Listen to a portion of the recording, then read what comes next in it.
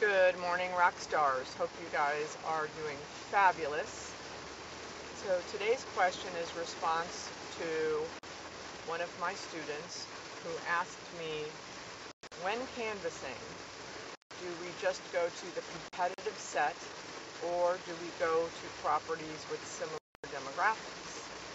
And my answer is a resounding, extremely loud both. B-O-T-H, both. Sorry if you can hear in the background, it's pouring rain when I'm driving. So anyway, both.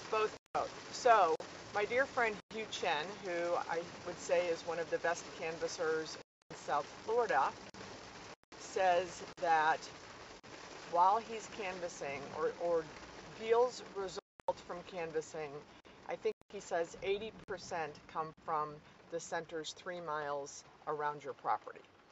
So that is the competitive set. And I believe that you have to hit all of the tenants in those 3 miles at least 5 times before you give up. So if, for example, there's let's say an educational toys and bookstore within 3 miles of your property and you would really love to have them, and they told you no the first time and they told you no the second time, I have something called the rule of 5. You need to get 5 no's from them, and that doesn't mean you go 5 weeks in a row. That's probably over a 2-year period, maybe 18 months. Every 3 months go in there because timing is everything, and you never know. I've had many case stories about people that have said no to me repeatedly, but on the 4th or 5th time, something changed in their business, their lease, their location, their industry, and the no turned into a yes. So if it's what you consider to be a game changer in your shopping center, you need to get 5 no's before you give up on them. So anyway, that would be the competitive set. Once you have done that and hit all of the local tenants in 3 miles around your property, then you can mix in some similar demographics. And it's not to say you couldn't do it in the middle of, while you're doing your 5 no's. So maybe you hit the 3 miles around your property over the first month of taking over the asset, and then month 2 you venture out and start going to similar demographics. Grab newspapers in your market. Look at in the hard copy of the newspapers, like the local, town's newspaper, and see the advertisements inside the newspaper.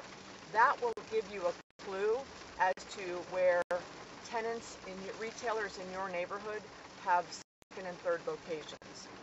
Those are the markets I would hit next, because, for example, if in South Florida, if I have a tenant that I'm canvassing in Davie, it's highly likely that they're probably maybe in Pembroke Pines or Doral or Boca, similar demographics, maybe high education, high income, high college education, I think I said that, similar population. So look, that's for clues. I've canvassed in markets where I know nothing about the demographics, and one of the first things I try to do is pick up a local newspaper to see where some of the tenants that are in my property have other locations.